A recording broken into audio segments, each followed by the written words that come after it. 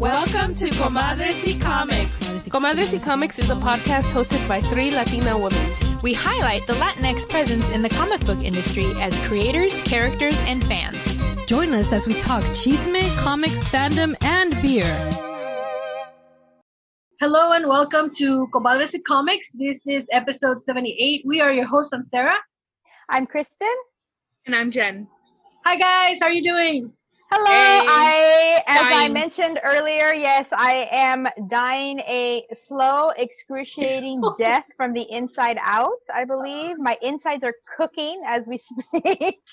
Wow. Yeah, man. It's the death of summer, baby, and she's going out and she's taking us all out with her. Yep. And I was just telling somebody, who knows who, the other day, like, oh my gosh, this summer has been so weird. We've had June gloom, May, June, July. It's been like cool, honestly, and like so nice. And then look what happened. I know. This is why I don't. So what you're saying is you jinxed us. Yes, pretty much. Es tu culpa. And the thing is that it's Southern California. 80 degrees is not that bad. 80, 84, which is around where we've been the last couple of days.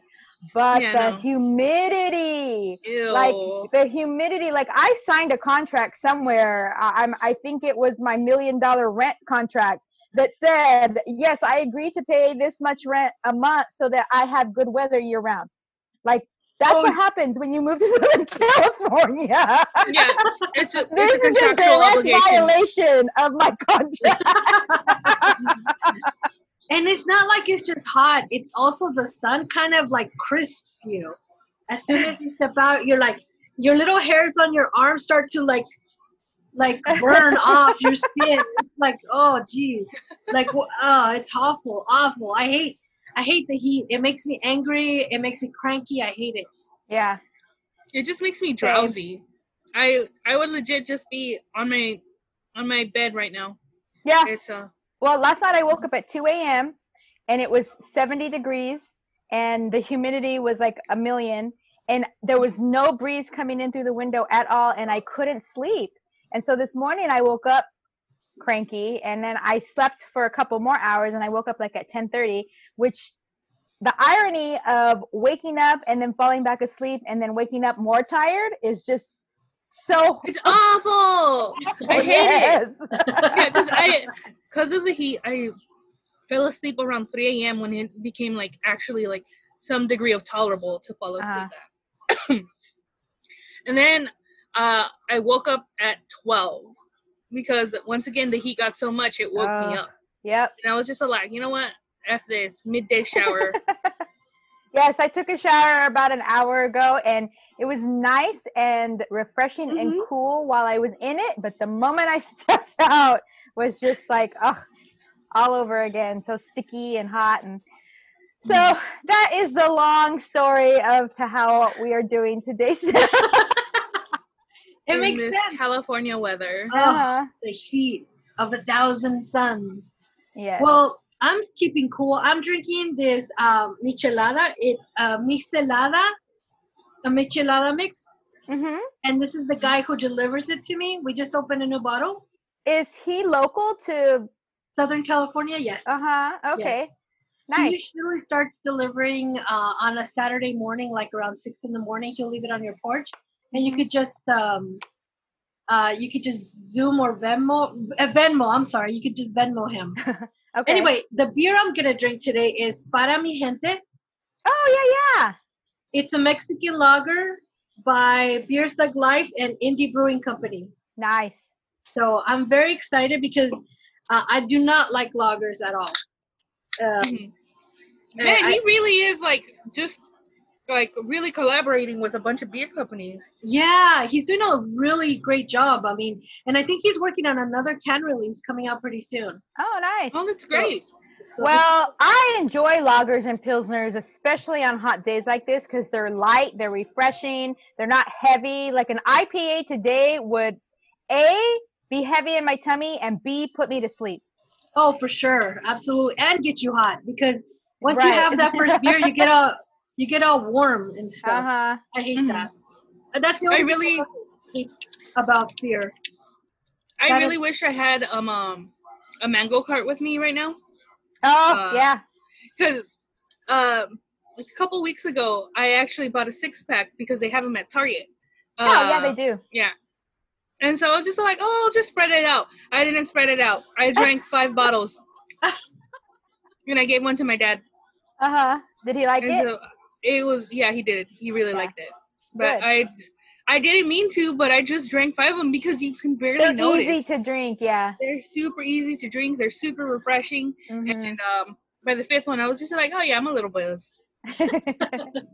Yeah, I think they're selling them in tall cans now. The mango carts. Oh, really? Oh. Yeah, I think I saw them I at CVS in the tall cans now. Oh, nice. So how's the michelada with para mi gente? It's freaking delicious. Nice. It looks It looks so good. Do you have ice in there? yes. Okay, that's the part that looks good. No, but the whole thing is just really great. Like, Yes, that's awesome. It looks good. And I am not a fan of micheladas, but my mouth is actually watering looking at that right now. What does his, if you don't mind my asking, or if you even know, what does his michelada mix consist of? Does it say on the bottle? it doesn't, but I think if you go like on his Facebook, I think he gives you the ingredients. Everything's natural. He mixes everything and then he bottles it. Okay. And it's, what is it? Misalada? Misalada Okay. Chelada mix. Okay. And he has an Instagram, you said? Yes. Because his name is Misael, so he calls it Misalada. Oh, okay. And then Michelada mix. So it's kind of like a little play on words as far as the name of the mix. But I really like this little kind of charro outfit it has. Yeah. To check out my nails, courtesy of Color Street, courtesy of Geek Girl Nails. That's funny. Oh, yeah. Well, So I'm thinking about maybe ordering some and trying it, because it's actually, you drinking it looks so nice and refreshing, and it makes my mouth water. I usually have chamoy on the rim, but we ran out of chamoy, so yeah. Oh, well, I saw chamoy the other day somewhere, and I was like, oh, I want that just to have it, but now I don't remember where I was. I bought a bottle. I threw it away because it was there for so long, but my original thought was to make mangoneadas. So Yes! I was gonna cut a bunch of mangoes into little squares, get that kind of fruit nectar. I forgot what the brand is, but it's like you could get the mango flavor. Put it in a cup. Put the chamoy all at the bottom with a little bit of chili, the diced mango, and then the nectar, the fruit nectar of mango. Yeah. And then you freeze Kerns, it. right? Kerns? Kerns, yes. And then Yeah. you freeze it, and then you have a mangoneada. Yes. Ooh. That sounds great. I Sounds know. like a great idea. Yeah, and every time I think I'm gonna do it, then I have something missing, either the mangoes or the nectar, or in this case the chamoy. So I'm like, oh, I gotta get it together. But when I make one, I will share you guys the pictures with you guys, so you guys can make one too. Yes. They're really delicious, Oh, yeah. super delicious. Okay.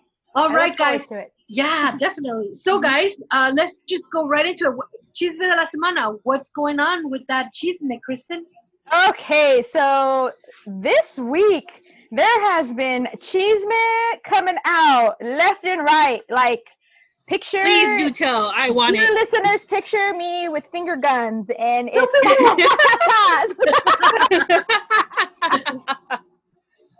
and it's all coming from DC Comics. Wow. Of course.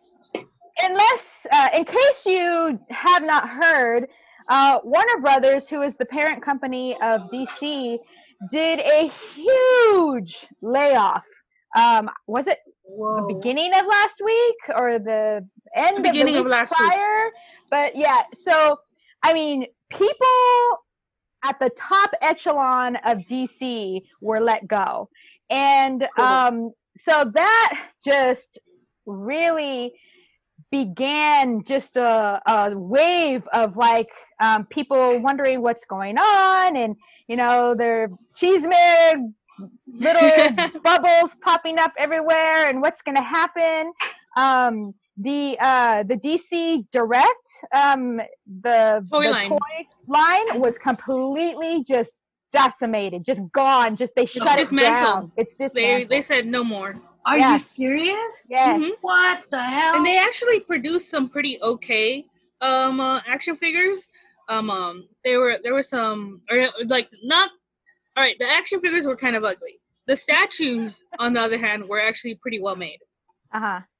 So, wait, were those what's the one that came out? They were DC characters. It was Batman, Superman. I think there was a Superman, and they were made as wrestlers. Oh, that's right. Oh, yes. Yes, we talked about them. Yeah, actually, that was canceled. Oh, were they? Yeah. Well, they were based on the artist that I always say, oh, his art is so horrible. Villalobos. No. What was it? No, the dude that always has the weird square jaws. Oh, Frank Miller? Frank Miller. Yes, thank you. I was like, why can't I remember his name? He's like this huge artist. Yes, Frank Miller art. They were based on his art. I really wanted the Batman one as a luchador, but the Wonder Woman one was so ugly. It's so horrible. His cover of the art was so disturbing. But anyway, I don't even know if that was DC Direct or not, but it just made me think about that. I think it was DC Direct. So we even have, I say we, Eddie and I have friends who work for DC, but like at the lower levels, they do social media and stuff like that. And they were just like, we have no idea what's going on. Like, we don't know if our boss is fired, and if he was or she was, we haven't heard anything. Like, there was just like no communication whatsoever of the people who were underneath the people who got fired. Oh my God. So then that happened. And then a few days later, like 2 days ago from today's a Sunday, DC, Jim Lee, the main editor-in-chief dude now, publisher, comes out and says, we're cutting DC Comics. We're cutting monthly titles by 25%. Well, why? Excuse me. Yes. What? I didn't know that DC one. Titles. 25% of DC monthly titles are going to be cut, and so and in this statement that he makes, he talks about how digital is basically the route they're going to take.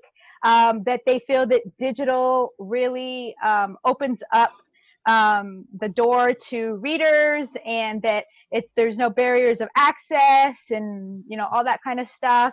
And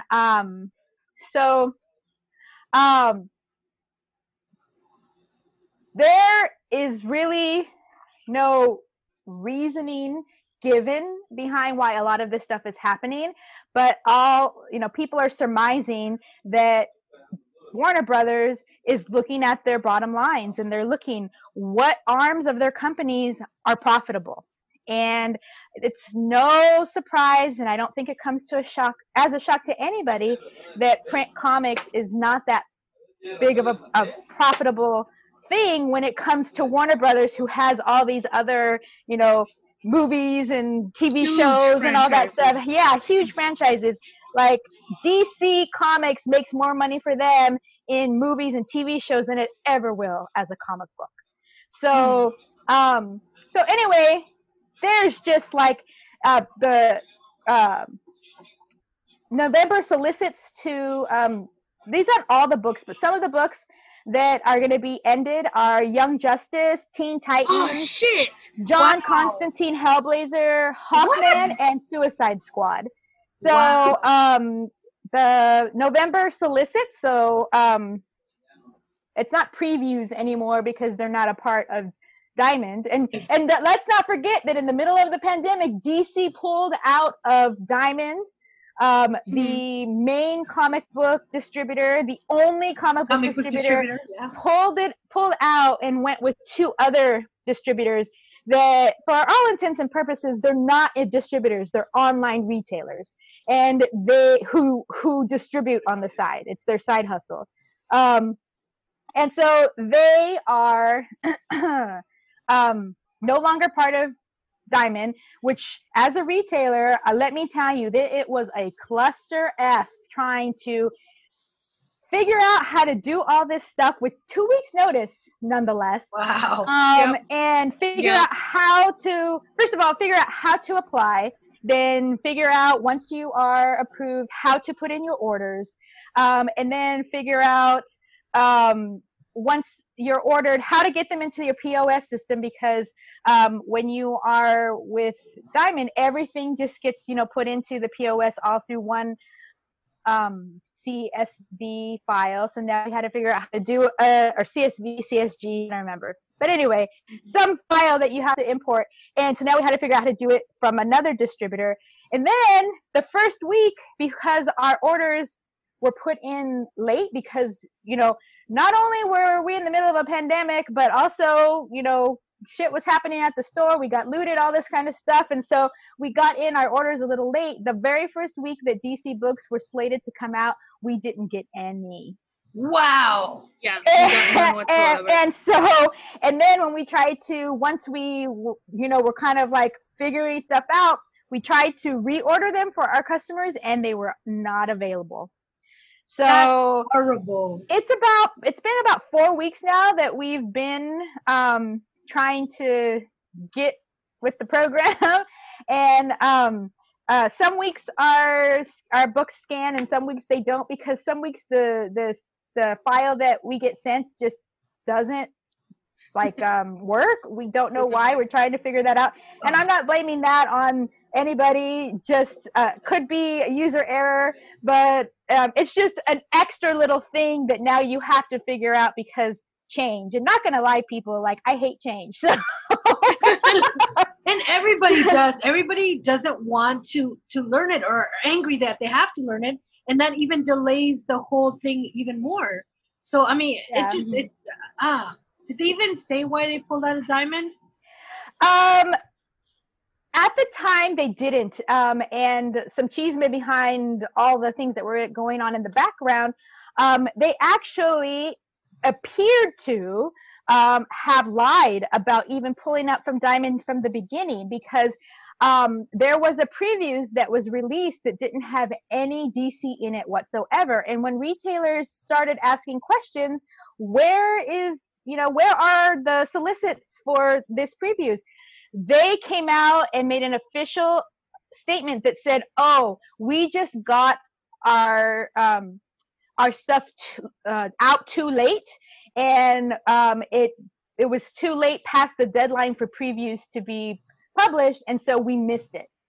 Wow. So, yes, they came out and said that, and so everyone was like, what the hell? How am I supposed to order? And so obviously they knew that this was happening, and they decided to not say anything. And there's been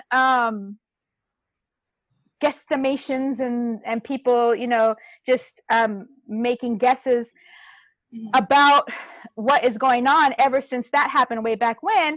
And basically people who are coming up with theories of why this is happening is that they want to go towards digital, and because digital, the cost is super you still have to pay your artists and stuff like that, but you're cutting the cost of print and all that kind of stuff, and distribution and everything. And so and for something that to the big wigs at the top doesn't seem like it's worth it, it could seem like a very good idea to them to do that. However, I think there's a huge part that is missing with that, not that theory, but with that line of thinking. Like, there are so many people who start with digital, but because they read digital, want to come and buy the in-hand product and read a comic book. I mean, look at what was it? Kindle and all those, like, they were like, oh, we're going to take over the world, but there was such a large percentage of people that were like maybe I'll look at it on the Kindle or whatever, but no, I want a physical copy of the book in my hand, and not to mention the whole collectability of single issue comics. Yeah. So I mean, I'm not going to say that there's not a problem with getting comics every other weekend and the price is $7.99. And you know, because I mean, comics can be pretty expensive, and I definitely, even as the retailer who is selling them, I completely understand that. And you know, as a retailer, I'm paying 60% of that up front. So you know, I understand comics can be expensive, but I think that people aren't also, when I say people, that, you know, the people making these decisions, like, you gotta give credit where credit's due. And a lot of their successes with these movies and with these TV shows come from the source material from these print comics. So I just think it's a change that people have been talking about for a very long time. Who knows what's going to happen on Marvel's side and how they're going to react, because, you know, if you haven't heard the term Big Two refers in the comic book industry to the two main publishers, DC and Marvel Comics. And DC, with one of the big two making this huge drastic change, it can only bring upon questions of what is Marvel going to do. Absolutely. One always responds to the other in what they do since their inception of when they were created. So it'll be interesting to see what Marvel does. And after that, they basically have set the market for everything else, from independent comics to hell, even conventions and shit like that. So we'll see where it goes. But that is some juicy ass cheese, man. My God, it was it's huge. Like, I mean, canceling their titles, getting rid of staff. I mean, that's just insane. Yeah. And the thing is, like, for instance, I think it's a thing to worry about, because the animated part of DC and Warner Brothers adapts the comic books into the animation. So I wonder, I mean, they do have a lot of content, of course, from the years and years and years, but that this is just, it's a little devastating, you know? Yeah. And sorry, go ahead. Because I'm always the girl that says, you know, when I'm at the movie theater, I'm like, hail DC, you know? And now I feel like I can't even say that anymore. Like, I feel disappointed and hurt, DC. Well, I think that, and don't forget, just to turn the knife a little bit more, Sandman is a DC property. Oh, I know. Yep. When you said Hellraiser, yeah, this is including Vertigo and all of the DC imprints. Oh, absolutely. So, I think that there definitely was a change necessary to the comic book industry. And especially concerning Diamond. Diamond has had a stranglehold on the comics distributing side. Absolutely. And DC, at first, when DC said, like, oh, we're going to start distributing our own, I was kind of excited to see how they'd go about it. But then they botched it, and I was just like, okay. Yeah, I mean, first of all, such a huge change in the middle of a pandemic, during a time when retail stores are struggling, because, you know, there are some states in the country that were not affected as much as, per se, we were, because we actually had to shut down for a good portion of time between March and May, and were only able and allowed to do curbside. But there were some retailers that we know of that we are friends with that didn't have to shut down ever at all. They were just going right along. And so to make such a huge change where already there were a large portion of people who were being affected by the pandemic and not sure what their future was going to bring, and then to just add this other thing on top, it's like just adding one more like natural disaster. Like your town is already flooding and here comes a freaking tornado kind of thing. Yeah. Yeah. Just let me deal with one, trauma, thing at a time. Yeah. And so, trying to do all that.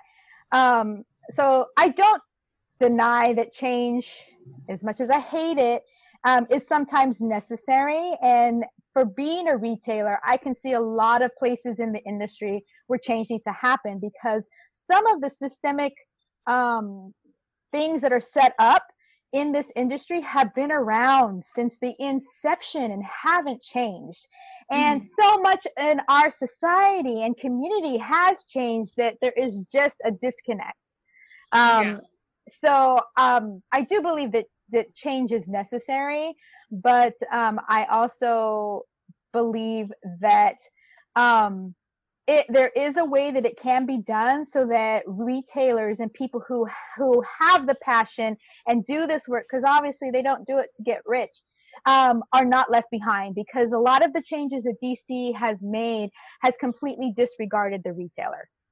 Mm-hmm. Oh, and that's terrible to do that to retailers. They are the people who sell your stuff. Yeah. So badly done, DC, badly done. That totally sucks, man. Totally. That's my cheese, man. It's huge. It's huge. It's really juicy too. And now we're gonna review some books.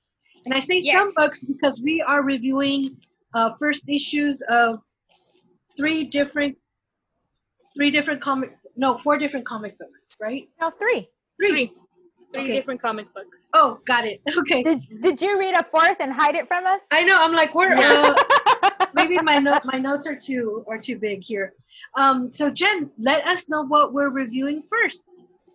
So first we will be reviewing Messenger by Dummy Comics Inc. And it was created by Israel Caraballo Jr., written by Kay Caraballo, and interior art and cover by Jim Kyle, and it was edited by Chrissy Torres. Remind me where we got this one from? That actually was an acquisition from Nerdtino in Pennsylvania. Okay. I actually met Kay Caraballo and his wife, and they were really nice. And they had I think about 4 or 5 comic books on their table, but this is the one I actually bought. Okay. What was their pitch to you that made you decide to buy it? What made me decide to buy this book was he said it's going to be a one-shot comic. So I think it's going to be like 3 or 4 issues, and that's it. But that's not the definition of a one-shot I comic. But, okay. Oh, I'm sorry. Maybe I don't remember correctly, but I think he said one shot, but I can't remember. It's been so long. It's been over a year. Oh my gosh, it's been a year? Understandable. Wow. Yeah, it's almost going to be a year. But the thing that stood out to me about this comic book was because I like the fact that it's in black and white, but because he said that the person who created the story was his dad, and he wrote it out as a comic book. So his dad came up with the story. So it was kind of like a father-son collaboration, which I thought was really cool. That's why I got this book. Mm-hmm. Okay. Is there a brief little synopsis on the comic, Jen, at all? There isn't. There's no synopsis at all. It just opens, and it opens with, have you ever created something that once brought you joy, but now is an utter disappointment? I can't stand the mere sight of it anymore. And the picture is of in space, and it's Earth, right. And you can see the moon, and then it has messenger number 1, when God comes. I'm going to be frank here. I didn't like it. I didn't like it. Don't be frank. I like you as Jen. It's my husband. Not. I do like the idea of his dad being the one who created it, and him writing it out as a comic book. I think that's very sweet. But it felt, I don't know, it just rose a lot of questions in me. The premise of the book is that God is disappointed with humanity again, and he wants to destroy it again, and he is sending a messenger, an angel, like war or wrath or whatever, repentance. They never really clear that up. To deliver his message to humanity to change or be smited. Again. And that's what it, yeah. And also, and also, I think he was told to build an army. And to build an army. Yes. Yeah. An army of what? We don't know. But just an army or whatever. Is your army going to be humans? Is it going to be other angels? Is it going to be like, I don't know, the creatures of the earth or whatever rising up against humanity? I don't know. That would have been interesting. If 90s emo kids. Oh, yeah, sure. Or people like me. But, and I say again, because this is a story that I think all those of us who were raised with any modicum of religion know is the tale of Noah's Ark, told again, and about the promise that God would not destroy humanity via flood again, but it's implicit that he could destroy it again via some other manner. The thing is, I've read stories like this. Supernatural did a story about this that was told actually pretty well from it. It just felt so antiquated to me. There wasn't anything new. I wasn't surprised by anything. I was just like, okay, we're going more Old Testament style God here than anything. But it also, while I was reading it, I couldn't help but be asked questions of like, okay, so what about people who don't believe in God as the Savior, the Christ, the one and only true God, and all that stuff? What about them? What about the different factions of Christianity? I know they specifically tackled evangelicism and terrorism of in the name of the Lord and stuff like that. But they also kind of conflated Islam and terrorism, which one kind of racist. No, you know what? No, pretty racist. Yeah. And pretty kind of Christian focused. But also it was kind of like okay, so then what is the one true form of Christianity? And if you say Catholicism, I call bullshit. So I just had all these questions that I was just all like, okay, so one, you're really super focused on Christianity being the one and only true religion, which, first of all, that's a super philosophical question that has been going on since the creation of religion and faith and all that stuff. And the answer is no one fucking knows. It's literally what you believe in. But you're telling me that it's God. Okay, like, sure, like, I still, like, I am still of the faith. I just don't consider myself Catholic anymore, or don't really associate myself with that anymore. But I have the intellectual knowledge to know that other people believe other stuff, and that's what this all really comes down to, is belief. We have no concrete evidence, and other people might say, yeah, we have, I felt the Lord, yeah, and you know what, in some form or manner I have too, and that's why I believe. But other people haven't felt that. So I don't know. I just maybe conflated a lot of my issues with religion and with Christianity with this book. And that really stopped me from really enjoying it.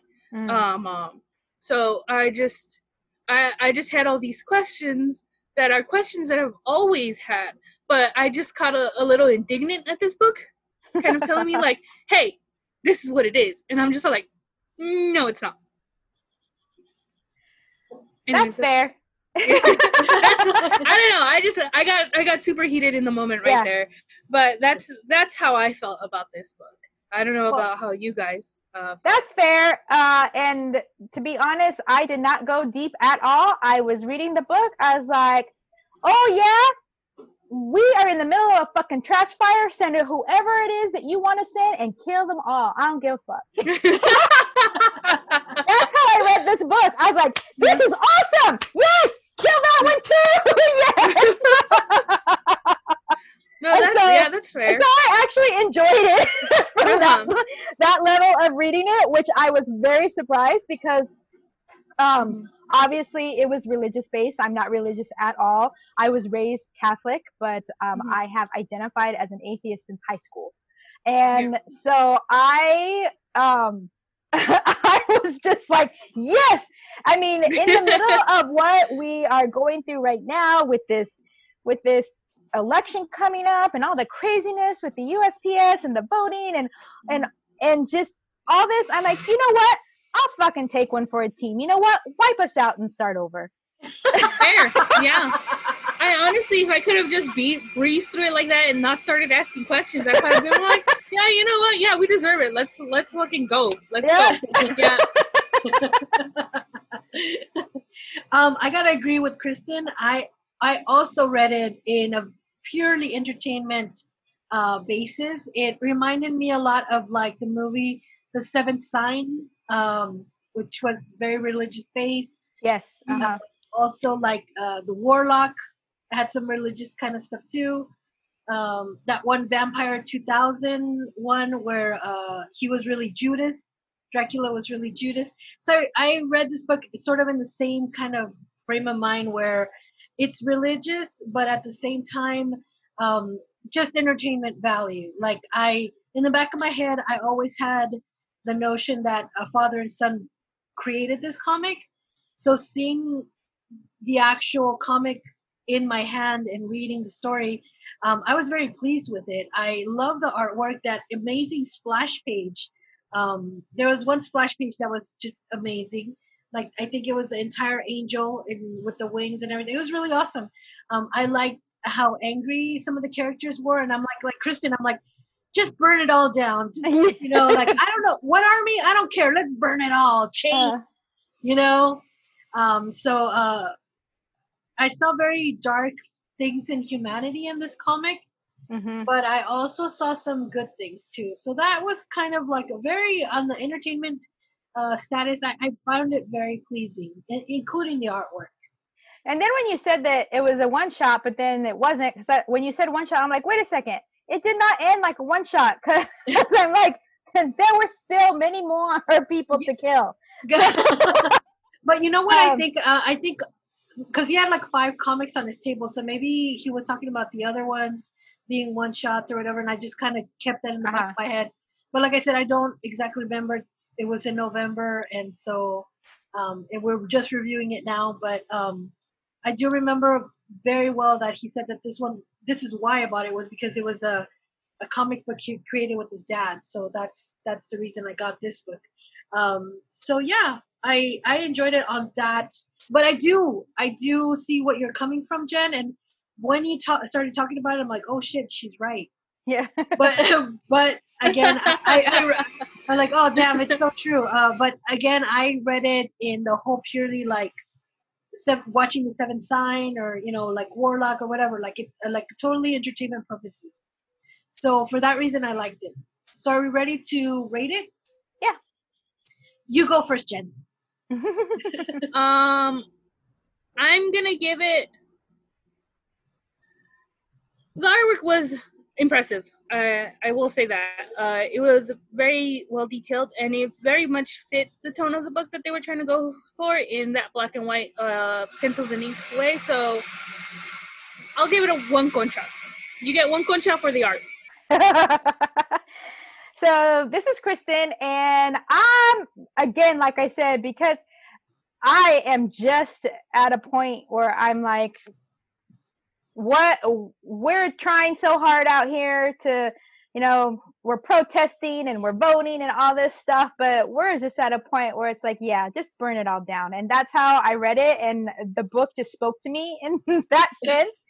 So I will give it I would have given it 2 conchas, but you guys know I don't like black and white. So for that reason alone, it goes down to 1.5. Well, this is Sarah, and I'm going to give it 2 because I really like the artwork. I really like the fact that part of what was the selling point was collaboration with his dad. And thirdly, I really love the story because of the entertainment I got, and because, yes, I felt like Kristen said, in the times we're living right now, it's sort of like just burn the world down, and I'm so here for that. So for me, it's Dos Conchas. All right, guys, that has been our review of Messenger by Dummy Comics. Kristen, what are we reviewing next? So now we are reviewing Gordo, the Teenage Flying Saucer, which is a book that we picked up at East LA Cape last summer. The memories of chicharrón and tacos and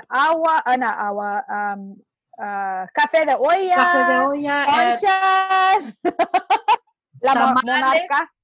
Yeah, that burrito con de nopal. Oh my God, yeah. And then they ran out of.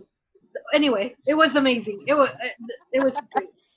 So, we picked this up at last year's convention, and it is written by the founder of the convention, and Peter Malini, and he co-wrote it with Acedo. What was his first name? I don't know. Jose? Miguel Acedo, who is the co-creator of Peau Noir. Yes. So we were very excited to pick this book up. And a quick little introduction to Gordo himself. Meet Gordon Gordo Guerrero, your average 13-year-old from the small desert town of Stardust. He loves comic books, Grindhouse, and B-movies, and good sloppy Joe. Who doesn't? Yes. He was a normal kid with everyday problems, but that all changed with a flash of green light from the sky. So that is your little intro to the story, and it all goes terribly wrong when Gordo sneaks out of the house one evening. So, and then hijinks ensue. And this takes place, I guess, in a make-believe town of Stardust, USA, which kind of looks to me like maybe Arizona, somewhere. Yeah, it's always Arizona. It's the Mojave Desert area, New Mexico, Arizona, or Nevada. Okay. Yeah, I just picture it as like a fictional Roswell. Yes, definitely. Yeah, pretty much. Mm-hmm. Yeah, and actually, so as Kristen mentioned, Peter Malini and Miguel Acedo were the ones who read it, but it was also illustrated and lettered by Valeria Ontiveros. Yes. And edited by Joanna Morales. Oh, okay, nice. So that to me sounds like a full-on Latino creative team on that book. That's awesome. Yes. Yeah. And I really enjoyed it. It was really cute. And it's what I like most about it is how simple the artwork is. But it's still so expressive. Yeah. There's not super terribly complicated backgrounds, but the faces for the characters are done extremely well. Yeah. Agreed. I love the art. The art is so cute. I'm such a fan of cutesy little chibi type art, and even though this isn't chibi per se, it's more in that genre of creative type, and I really, really like it a lot. I think it's so cute. And this is an all ages book, if I'm not mistaken, right? Yes, that's right. Okay. Yeah, and it read really well. I really love the humor behind it. I like the story as it developed. I like the artwork. I love the characters. I believe there's so this kid was gonna go see the meteor shower with a friend of his who's older. Yes. Yeah, and I don't know if he's older. They never really specified, but Gordo was gonna go see a meteor shower with a friend, but his mom forbade it because she couldn't go with him. And she didn't want him to go alone. Yeah. But he of course didn't pay attention and decided to bike it to there. But he was hit with something, and then that something turns out to be a flying saucer. So he was hit by an alien. Grandma got run over by an alien. Yeah.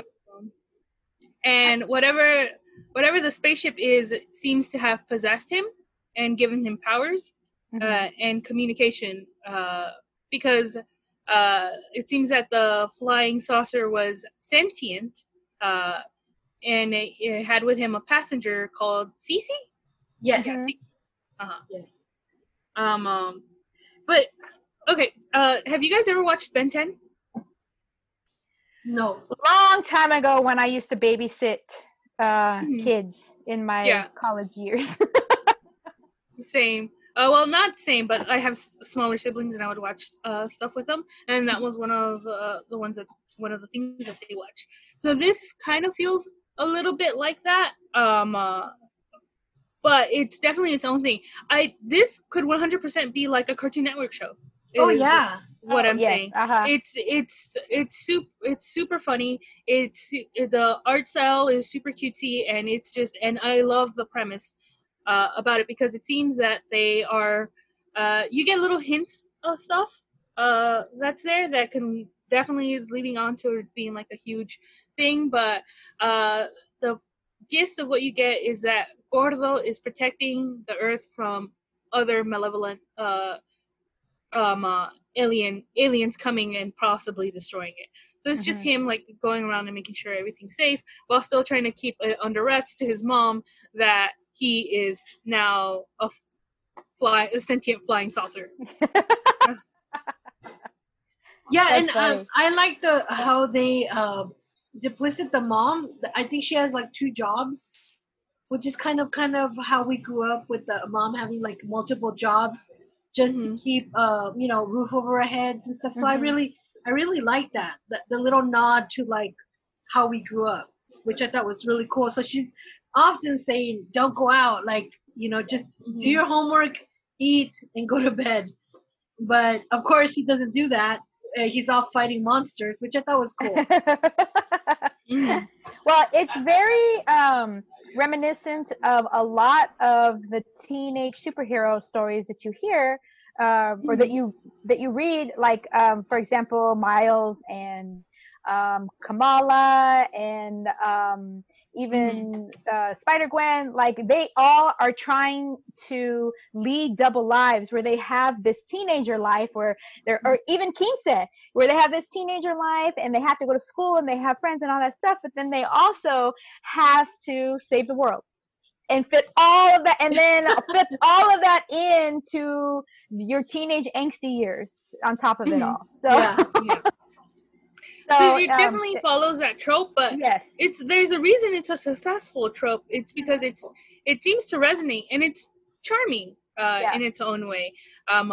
So it definitely has that trope going on, which is why I was flipping through it, and I don't know why I thought the mom was a nurse, but that seems to be like a very common like job for most of these teen superheroes, is that the mom's a nurse or some other like late night working shift kind of job.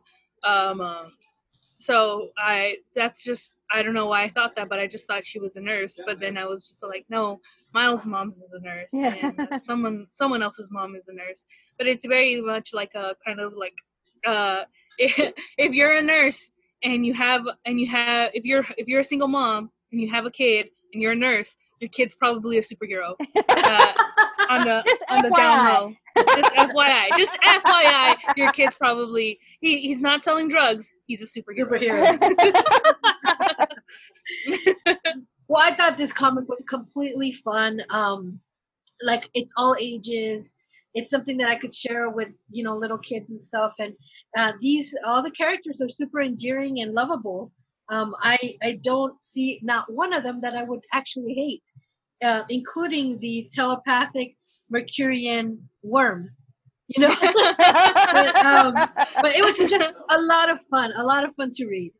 Mm-hmm. And you can actually, it was. yeah, actually you can follow them at teenageflyingsaucer.com, and they're on Instagram at teenageflyingsaucer. So if you guys want to maybe read it, I think they have maybe 1 or 2 pages available for you guys to read or peruse. Definitely check that out. I really enjoyed it. Nice. So we really don't want to give a lot of the story away because it's, you know, it's really simple. Kid saves the world, you know, has friends, has family, has this great relationship with the flying saucer and Cece, and all these cute hijinks ensue, and it's just really an adorable book. I wonder how he came up with this idea. We should ask them. Yeah, no, it's totally cute. So our next Las Platicas is going to be us asking. So are we ready to rate the book? Yeah. Well, I'm gonna give it 3 conchas. I really thought it was super cute. Loved it. Loved all the little Easter eggs, like the mom being hardworking, having 2 jobs, and like the relationship between Cece and the kid. I forgot what the kid's name. Gordo el Gordo. Yeah.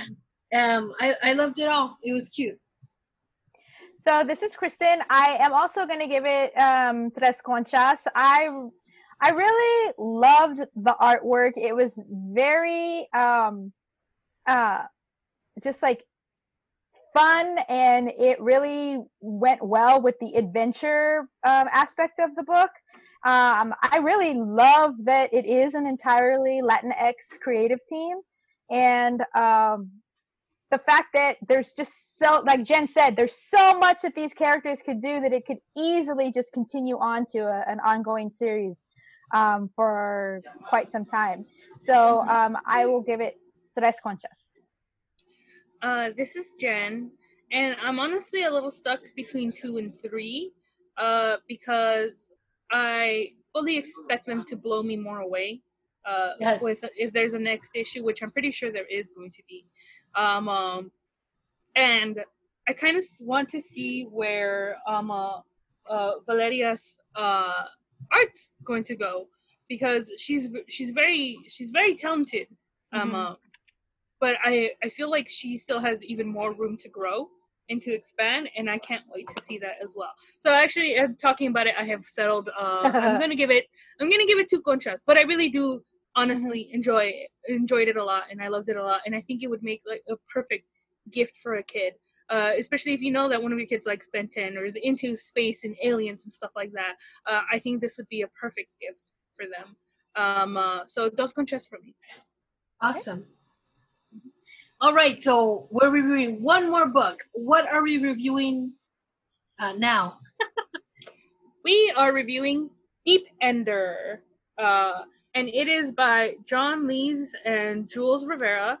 And John Lees wrote it, and Jules drew it, Illustrated. and it has a small synopsis in the beginning, and it says, 6 months after a traumatic near-death experience left him terrified of the water, Ollie Stigl signs up at a rundown local swimming pool, Bogton Baths, in hopes of conquering his fear.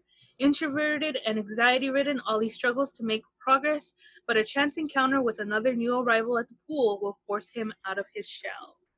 So, we know Jules. We've seen Jules in a bunch of conventions, and she's got a great explosive personality, and she's friends with a lot of the people that we know. I think this is the first time we're actually reviewing anything of hers, and it's been a long time coming because we have her books, we just haven't gotten around to reviewing them. One of the other things with her books is like we'll have like issue 2 of one of her books, or we'll have issue 3 of another of her books. So that's one of the things that we like. I'd like to have like 1, 2, and 3 per se, you know. Yeah, I believe that we talked about that, is that we wanted issue number 1. We didn't just want to jump in on an issue number 2 or 3 and be a little lost. We never had an issue number 1 of hers, but we managed to scrounge this one up from a time I don't know. I don't remember when we got it. I think it was East LA Cape as well. Okay. Yeah, I picked up one there too, but I don't remember which one it was. It might not have been a number one. Yeah. Mm-hmm. I think I got like issue 2 of Misfortune High, so, but then it's issue 2. So anyway, that's one of the main reasons. But we were able to find this one. It's the first issue, and we're able to now review it now. So I'm excited. Mm-hmm. In other words, sorry, Jules, it took us this long to review it, but we are reviewing it. And I will be the first to say that I really enjoyed it. I knew Jules drew. I just had it, and we had it, but I just never flipped through it. But I really, really liked her artwork. Yeah, she's got kind of like oh god, it's more. She's great at facial expressions. Yes, especially with like without going like for one of the characters that in the beginning that we talked about. What's her name? Sylvia Morena. Yeah, Sylvia Morena. We don't fully see her face at all, but she does a great job of like expressing it, and of the main character Ollie. And it's a very bright colors as well, which I really enjoyed. So I don't know what I've been expecting, but I loved it. I loved her artwork. It's great. Yeah, I definitely love the artwork. I love the bright colors. I love how easily, I don't know, like the shapes. She just draws people really well. It's really fantastic. I thought the artwork went extremely well with the story. The story writer has a interesting and cute, and I wouldn't say cute, but really clever sense of humor, and I saw it throughout the book. And there are some times that I laughed out loud because some of the stuff was just kind of really funny. And I like the narration portion of it because you can understand what the main character Ollie is feeling throughout the book, and I loved it. I loved how he was enamored with Sylvia Morena, how he described the different groups of people in the pool, how he described the gym in general was just like fascinating and gross at the same time. So it was really well written, and I think the artwork really lent itself to tell the story as well. So I was really impressed, and I really like this book. So I was just gonna say a lot of what I agree with, a lot of what you both were saying, and I have seen this book kicking around in our box of to do and to review for a very long time, and I don't know what I was expecting because I didn't know what it was about, because I'm not the one, I don't think, that bought this one, so I didn't have a elevator pitch given to me or anything, but I was very, very, very pleasantly surprised, not just with the storyline, but also with the art. And I mean, when it comes down to it, this book is about a dude who is suffering from depression and anxiety and post-traumatic stress. Yeah, and like he drowned. Yeah, I don't know. So when I was first learning to swim, my high school actually had like a contract with the because I went to school near the Science Center and the Expo Park right there, and the Coliseum, and there's a swimming. They actually have 3 actual Olympic-sized swimming pools because they were used in the Olympics. They were used for the Olympics, but now they've kind of made it community-based, and so they work with a lot of the high schools and schools in the area to give swimming lessons. So I went there, and I accidentally fell into the deep end of one. Oh my gosh! Yeah, and it was terrifying. Yeah, and the lifeguard saved me. And I wasn't there for long, but for that brief moment that I was in there, and I was like, oh my god, I'm gonna die. Yeah. It was terrifying, and I actually didn't want to learn how to swim after that. But my PE teacher, because he's the one who was working with us, he was just like, "You're gonna be fine. This is the kiddie pool. You're taller than the And then after slowly throughout the year, I built myself up to going back to where I had first fallen in, and by that time I was able to swim and like go all the way to, I think it was like it was deep. It was so deep that the water was dark blue.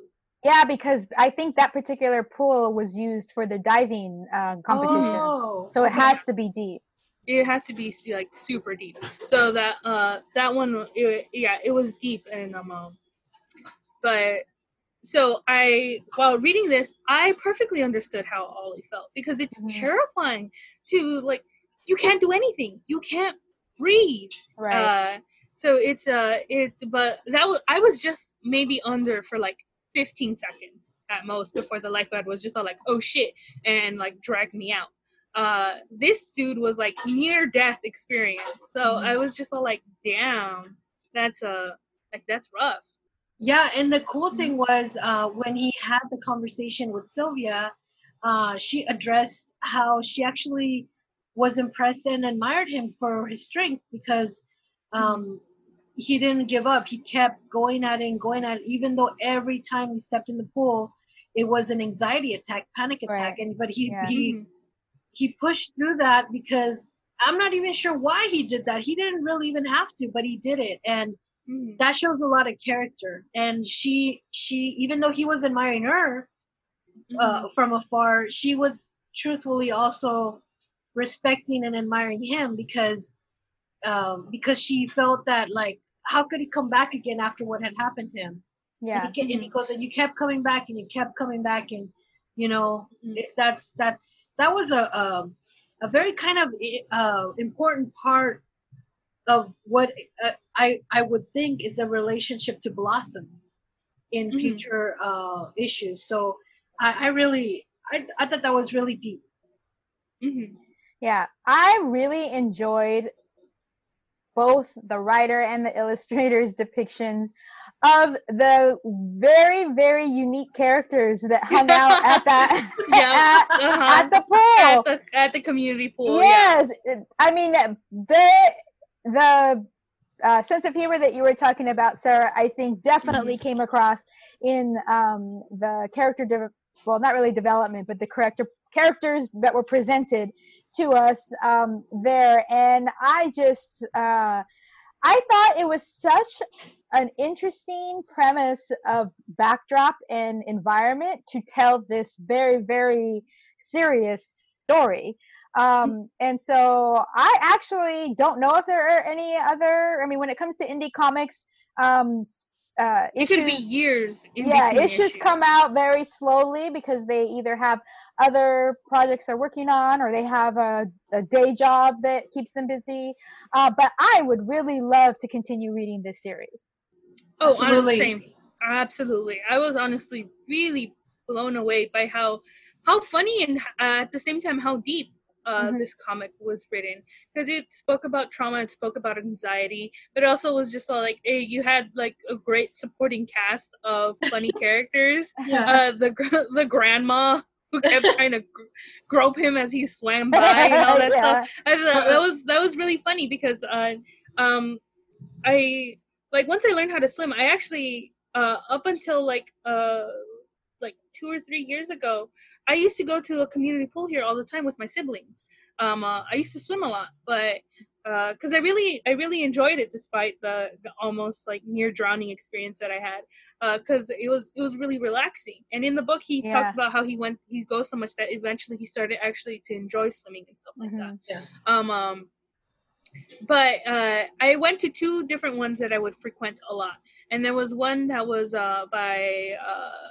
by a grocery store, and this one was an open, out in the open pool, and the other one was like an indoor pool that was just a little bit further, but that one had nicer facilities, and the other one that was open did not have such nice facilities, and it was recommended that that we basically don't even shower there, like just go home.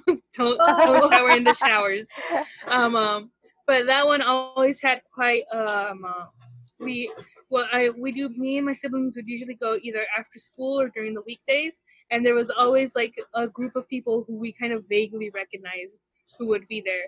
There was usually parents, trying to teach their kids how to swim, and then there was like some of the, like, you could tell some of the kids who like actually went to like whose school probably had a swimming pool, and they would like race each other, and then there was like some older people who were just all like doing it for exercise and stuff like that. Mm-hmm. So I don't know, that reminded me, and it made me a little bit nostalgic because I wish I could go back to the community pool, but they're of course closed right now. Yes.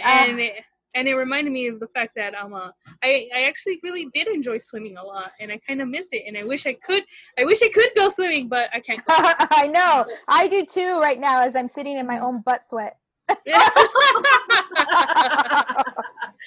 Yeah, I took my nephew swimming at this pool that's like down the street, not down, maybe a few blocks down. And every summer I get like the memories on Facebook, and they're all about us in the pool, and I'm like, I miss swimming. Mm-hmm. I know. I'm about to buy me one of those little kitty ones and just sit in the middle of it. Yeah, no, I actually thought about making one out of a tarp and pallet.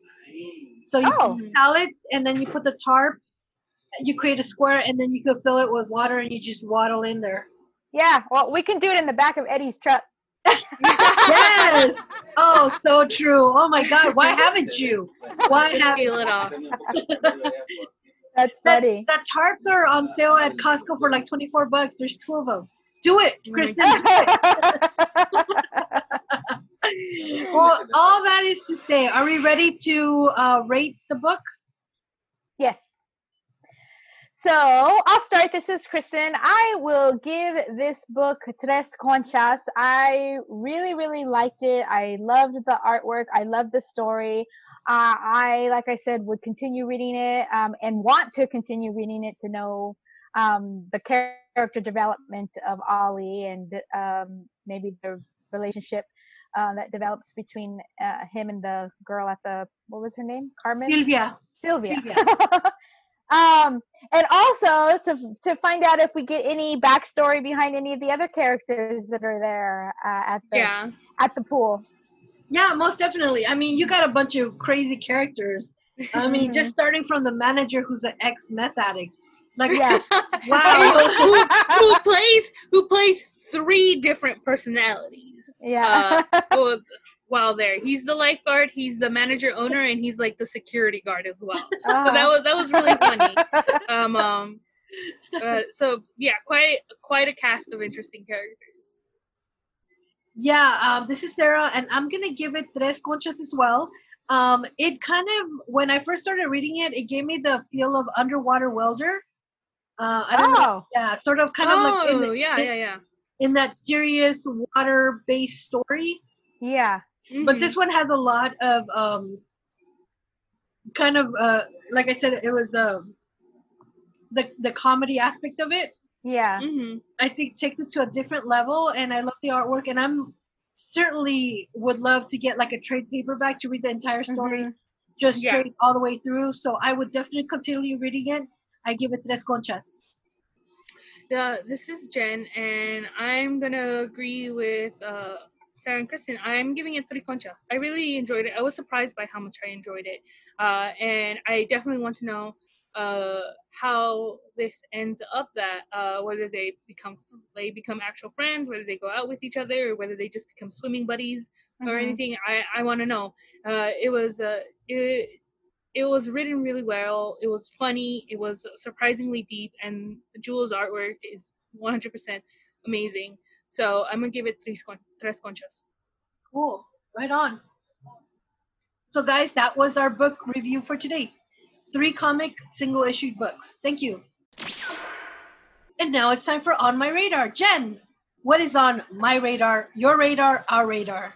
So On My Radar is on Netflix. All the seasons for Avatar: The Last Airbender, Legend of Korra are up for watching. So if you guys have watched Avatar: The Last Airbender, all of it, and are excited for more, I 100% recommend watching Legend of Korra. It was great. And I've actually been rewatching it. One of my friends has been live streaming it, and we've been watching it as a group via Discord. And I remember distinctly not liking the second season the first time it came out, but after rewatching it again, I was just like, oh, hey, it's actually like pretty good. I actually did enjoy it. We're gonna start season 3 soon-ish, probably either if not today, then tomorrow, definitely. But I have been really enjoying rewatching it, and 100% recommend that other people should watch it. If you have not watched Avatar: The Last Airbender, I highly, highly, highly recommend that series. It's a great series. It's a cartoon. Yes, it was from Nickelodeon, but it was a well-made cartoon that is still very highly upheld. And Legend of Korra is definitely a worthy successor, and it very well written and very well animated. That's awesome. Nice. I haven't even started watching the first one, but now that you give it your thumbs up, I'm definitely gonna look into it. But Yeah, what no, about the definitely. movie? We don't talk about the movie. Why It did doesn't you exist. why did you taint this? I'm sorry. What movie? I don't know what you're talking about. Yeah, what? There's no movie. ¿Qué? ¿Cómo? Mhm. Oh, there was a movie? Sorry, I don't know her. Well said, Jen. Well said.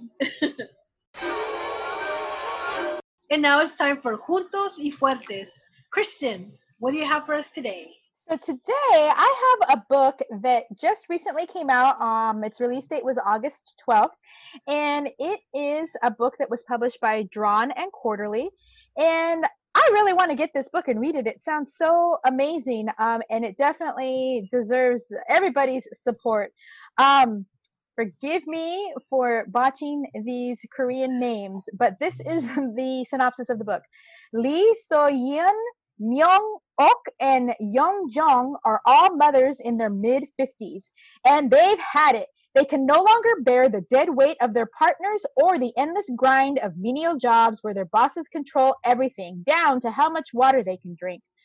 Bored with conventional romantic dalliances, these women embrace outrageous sexual adventures, mishaps, and ending up in nightclubs, motels, and even the occasional back alley brawl. With this boisterous and darkly funny manhwa, which just basically means South Korean comic, Young Shin Ma devised the norms of the traditional Korean family narrative, offering instead the refreshingly honest and unfiltered joy and story of a group of middle-aged moms who yearn for something more. I already love it. I feel like this could be my story. Back alley brawls. I'm there. So the book is actually called Moms. I think maybe I missed that and didn't even say it, but it is a Drawn and Quarterly published product, and it was $29.95 was the price when it was released, and you should be able to go to your local comic shop and order it. And it just came out last week, August 12th. So hopefully Diamond still has some available, but if not, maybe you can go online to Drawn and Quarterly and order it directly from the publisher. That's awesome. That is super cool. I mean, I can't wait to read something like that, because I'm like, I've watched movies where, you know, traditional Korean moms are like really concerned about their kids getting married and studying to have a good job, you know, kind of thing, like really focused on those things. Yeah. And for this book to be about frustrated 50-year-old moms, just have had it with their, you know, spouses and find themselves in nightclubs and brawls. I'm there. I'm so there. 50's the new 30, they say. I believe it. I believe it.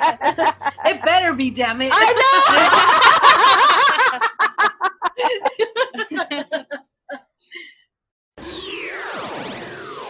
All right, it's time for saludos. And today estamos saludando a Ginger Rabbit Studios.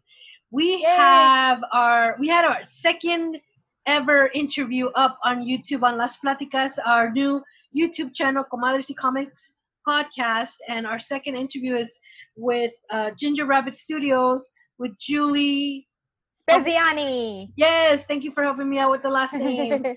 But yes, she was so much fun to have on our new YouTube channel. We had such a great time. We could have chatted forever, and she was just super talented, and it was just really great. So if you guys have not seen the interviews we have, please go over to YouTube, look up Comadres y Comics podcast, and we are the very first ones to come all the way at the top. Just click on that, like and subscribe, and also check out our interview.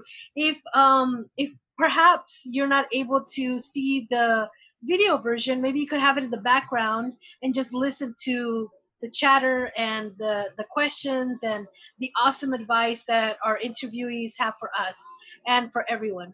So please enjoy that, and saludos again to Ginger Rabbit Studios. All right, guys, it's time. It's that time again, the end of this episode. Where can they find us, girls? You can find us on Facebook at Comic Comadres and on Instagram at Comadres y Comics. You can find us on Twitter at Comic Comadres. You could always email us directly at comadresycomics@gmail.com. You can now find us on YouTube, like we said, Comadres y Comics podcast. We have 2 videos up.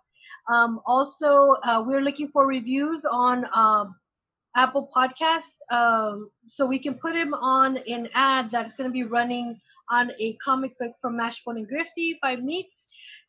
Please do review our podcast for a chance to be on the printed page. Also, you could always find us in other amazing, awesome podcasts for women, by women, for everyone at Period Net. It's not at, it's www.periodnetwork.com, and there you can find an amazing assortment of podcasts by women for everyone. We have been your hosts. I'm Sarah. I'm Kristen. And I'm Jen. Bye, guys. Bye.